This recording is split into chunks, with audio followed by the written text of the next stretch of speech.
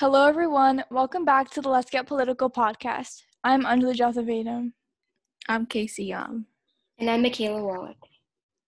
In this episode, you will hear all about the presidential election, the Democratic Convention, and some other current events.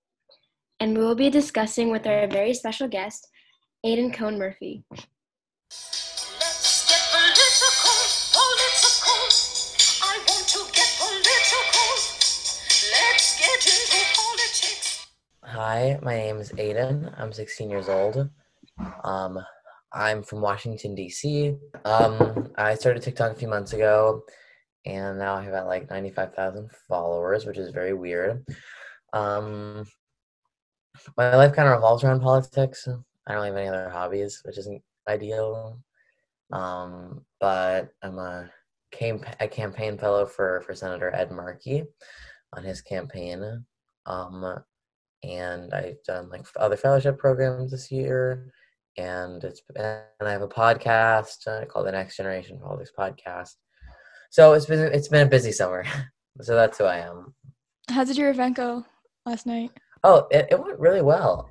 I think it might have been our best virtual phone bank on Vote Builder that we've had this entire campaign, which is pretty crazy. So it went really well. We made a total of like 2,200 calls. Oh, wow. Mm-hmm. So I don't know if we introduced ourselves, but I'm Michaela and I'm Casey. I'm Anjali. Nice to meet you guys. Nice to meet you too. So we want to hear like what you think about the DNC. Yeah, I mean, I thought they actually did a pretty great job. I think all things considered, I was worried that they were going to seem really out of touch. I was worried that because it was virtual, it was going to be a mess. But I think they managed to have like 4 very strong nights and a very unifying event. And then the Biden speech was amazing. I was certainly expecting him to go up there and just say like, "Hello, I'm Jill Biden, whoops," and then for him to drop 16 points in the polls. But I was pleasantly surprised by his speech. It was good. Yeah, I thought it was really powerful. And I think he like definitely connected with everybody watching. And I also think, I want to hear what you think about like Michelle Obama's speech and. I mean, I love her speech. She's such a skilled speaker. It felt very emotional. It felt very policy based, which is good. And I hope that she'll eventually run for office because it would be a waste of talent not to. But if I were her, there would be no reason to run for office. But I liked it a lot. I liked Bernie's speech. I like how they spaced out like all the heavy hitters so that every night was like a good draw. Yeah, I liked everything except for Kasich's speech. But, So do you have any thoughts on the Republican convention coming up? I mean, honestly, I'm more excited for that than the DNC because I'm so excited like at how bad it's gonna be. Like, I'm not even trying to be rude here, but like I don't see any way in which this goes well. Like they're having like one of their speakers is like The My Pillow guy. Yeah, the My Pillow guy, and like one of their like group speakers are just 2 people who like brought their guns out because they felt threatened by Black people. Like it's not like they're not even murdered. Like they didn't do anything. Like the St. Louis gun couple, like they weren't being threatened. They just like felt uncomfortable about the number of minorities around them and grabbed their gun and got arrested because that's a crime. Like I guess they're not an open carry state or they didn't have an open carry license. Like it's not that deep, huh? Yeah, the speaker's list is so random. And the thing is, like Romney's not gonna speak. Bush isn't gonna like the DNC have like all the living Democratic presidents. The RNC's gonna have Reagan's dead. Bush is dead. The first Bush is dead. Bush isn't speaking. So no one. Like, they're not going to have any former presidents. And Romney said he's not going to speak, and McCain's dead. So, yeah, it's going to be a really weird event. But I'm very excited for it. I think it's going to be funny. Yeah, and it's also not going to be fully virtual, right? What? Is that I thought true? they're having like an in-person aspect. That's terrible. Yeah. What are they doing? So do you think that this election can threaten our democracy? I mean, absolutely. I think we're seeing it with we saw it in Portland. We saw it here in DC, in late May. I think that Trump and we saw with the Postal Service stuff. Like, Trump has a blatant disregard for the democratic institutions that we have, and it's different because while Republicans will never stop trying to steal the election through voter suppression, they don't often admit it. Like, Trump said that he was blocking funding for the post office because he wanted to stop vote by mail. I think he forgot that you're not supposed to say that part out loud. Yeah, and everything that he's saying about the post office is it's baseless, and he has no evidence. And there's like no history of voter fraud in mail-in ballots. I mean, I don't know. He says that he won't accept election results. So, like, I'm not sure what we're hoping for here. I think that no. I mean, He's my voted biggest by fear. mail What before, are you right? saying? He's voted by mail before. Yeah, almost his entire life, because of course he has. My biggest worry is that because Democrats are voting by mail for the most part, and Republicans are voting in person, on election night, Trump is going to be up almost everywhere, even in states that are like that lean Democratic. So it's going to look. I'm sure he'll be down in like maybe even Nevada, and then we're all going to have to we're going to be terrified about that. But we'll only be down because Democrats vote by mail, and it's going to take a few days. And my biggest fear is that Republican state legislatures are going to certify election results calling Trump the winner because he was ahead on election night. But for most swing states, they have Democratic governors. So they're going to have a Democratic governor giving a different result, and then it's just going to cause chaos. Oh yeah, that's a really good point. That makes sense. But as long as we have an uncontested by, of course Trump's going to contest it, but unless we have like a lot of Republican senators contesting it, then I think we'll be fine because like Trump can complain all he wants, but at noon on what is it, January 21st this year? Yeah, January 21st. Like, except for a small group, like Secret Service will leave him. He won't have access to the nuclear codes anymore. So like, he won't be president. But that's only if we don't have an uncontested election. If we have a contested election, then who the hell knows what's going to happen? So what are your thoughts about Joe Biden's VP pick, Kamala Harris? Like Kamala, I think that I was hesitant at first because I know that like her record as a prosecutor isn't great, and I listened to her speeches, and I listened to her talk and her stories, and I like her. I think it feels weird. I mean, and like 4 years ago, you would never like it shows that we've come as a party, we've come a long way. That the safest choice on Biden's like short list was a woman of color, which is pretty surprising. And it would be weird 4 years ago. But anyway, yeah, so I think she was definitely the safest pick. I think that there were so many good options. There were no great options. If the protest had never happened, I mean, of course, thank God they did. But I think that if the protest hadn't happened, then I think it probably would have been Warren. But like everyone had a flaw. Like Susan Rice had like the Benghazi stuff, and people thought she was untrustworthy. Keisha Lance Bottoms and Stacey Abrams were both underqualified. Whitmer couldn't leave. Like everyone had a problem. Yeah, so I think Harris was very safe.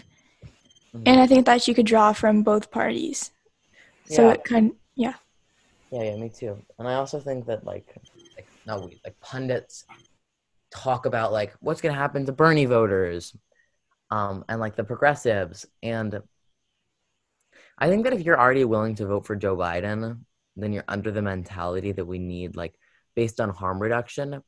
So I don't think that, like, because Joe Biden's bubble of, like, mistakes, like, especially with racial injustice, is, like, here, and Kamala's is, like, here, like, inside it.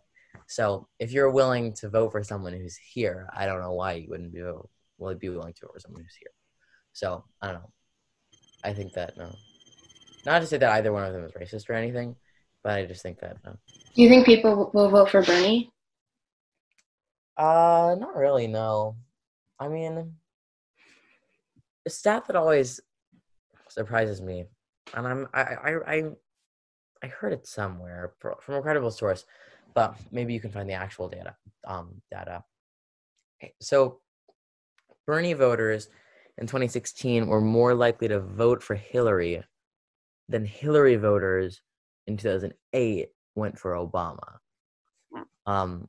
Which I do think that we overstate that we as like left or liberals overstate our case like against Bernie supporters, because they did come out to vote pretty well.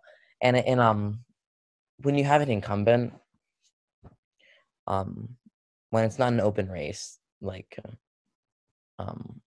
third parties typically don't get above like 3%, and I'm guessing Jorgensen will get like 2%, Hawkins will get like 1%, and we'll do like 0.5% write-ins. So I think that it's going to be a little different this year.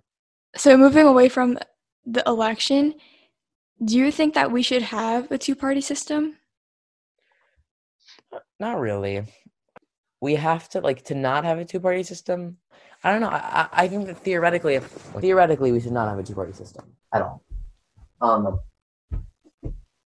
You should have to like build a coalition with like different groups. Like have a progressive party that you can vote for, knowing that they'll form a coalition with your center left party and the establishment there. And that way you're not really throwing your vote away. But the problem is, for president, we can't do that unless we have ranked choice voting. But I don't know which is more reasonable, like ranked choice voting or... I mean, ranked choice voting, I think, would start the demise of the two-party system, which is good.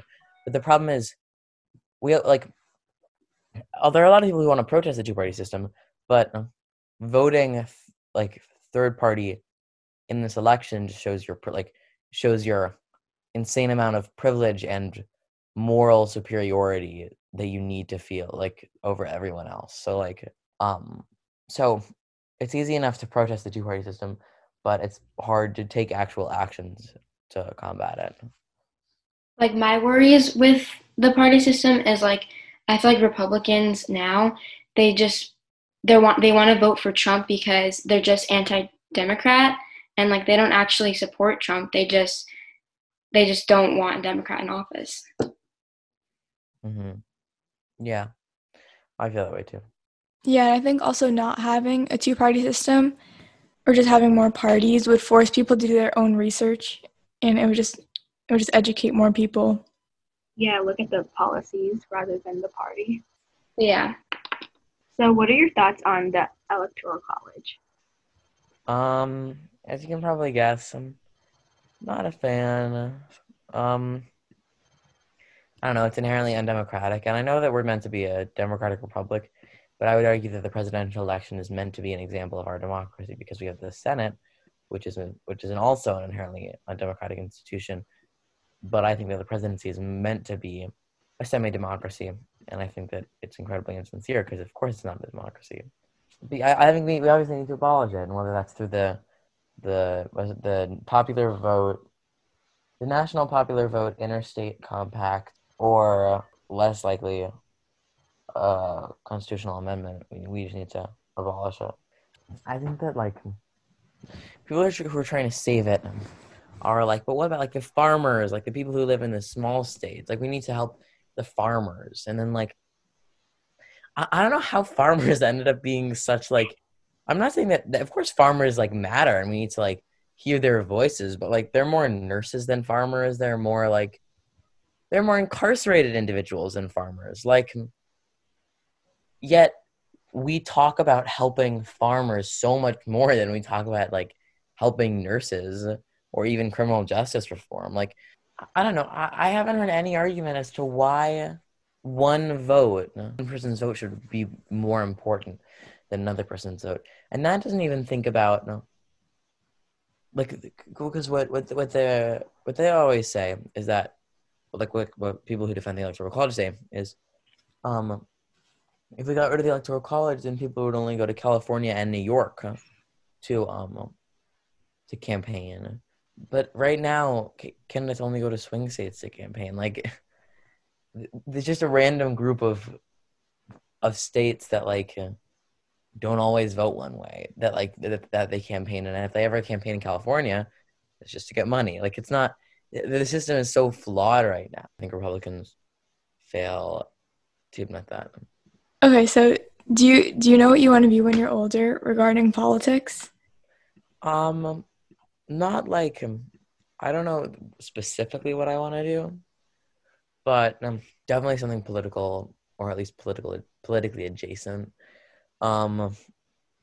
Maybe polling, maybe like a congressional staffer, maybe work on campaigns. I don't know if I'm more interested in the legislative side of campaigning or the of politics, or the policy side of politics. So definitely something politically adjacent. What about you guys? Well, I just started getting into politics, so I don't really know yet, but Yeah, I don't think I would make a career out of it. Yeah, same. I like more like science. Mm-hmm. That's cool. And the last thing we want to ask you, and we know you talked about it on your podcast, but what are your thoughts on WAP? I mean, I like Megan's verse. I'll say that. I'm not a big Cardi B fan. Megan's verse goes hard, but I mean, I don't know. I like Ben Shapiro's version so much more. Not a question. I if there was like a full length version, I would genuinely listen to it. Like, I don't listen to music, but I would add it to my non-existent. I would make a playlist, and the playlist is just Ben Shapiro singing WAP. So I'd say I'm a fan, but only of the Ben Shapiro version. I think you should do more covers of rap songs. yeah. Exactly. I don't know. I wonder if he's a cameo. Probably not, but it's not a bad idea. You could like, I don't know if he like found some way to pretend like he got tricked into recording an album, and then like he released it and said, I went on his podcast and saying, don't listen to this, like the liberals tricked me, then it would sell so well, and it would do so well, and that's so funny to me. Yep. So that's my advice for Ben Shapiro, if he's listening, which is unlikely, but it is. Yeah, I think rap is a better career choice than politics for him. It would definitely be it would damage our democracy a little bit less than what Ben Shapiro is doing now. So is there anything else you want to say? Volunteer to be a poll worker. If you're 16, it's Trump said that he's going to send troops to monitor voting. Really? Yeah. So, I guess be a poll worker and stand up to our troops now, I guess, because that's where we are in 2020. Yeah. Okay, that's my final message. Okay, we'll definitely do that next election. Yeah. Okay, thank you. Thank you. Have a great day. You too. Bye. Bye.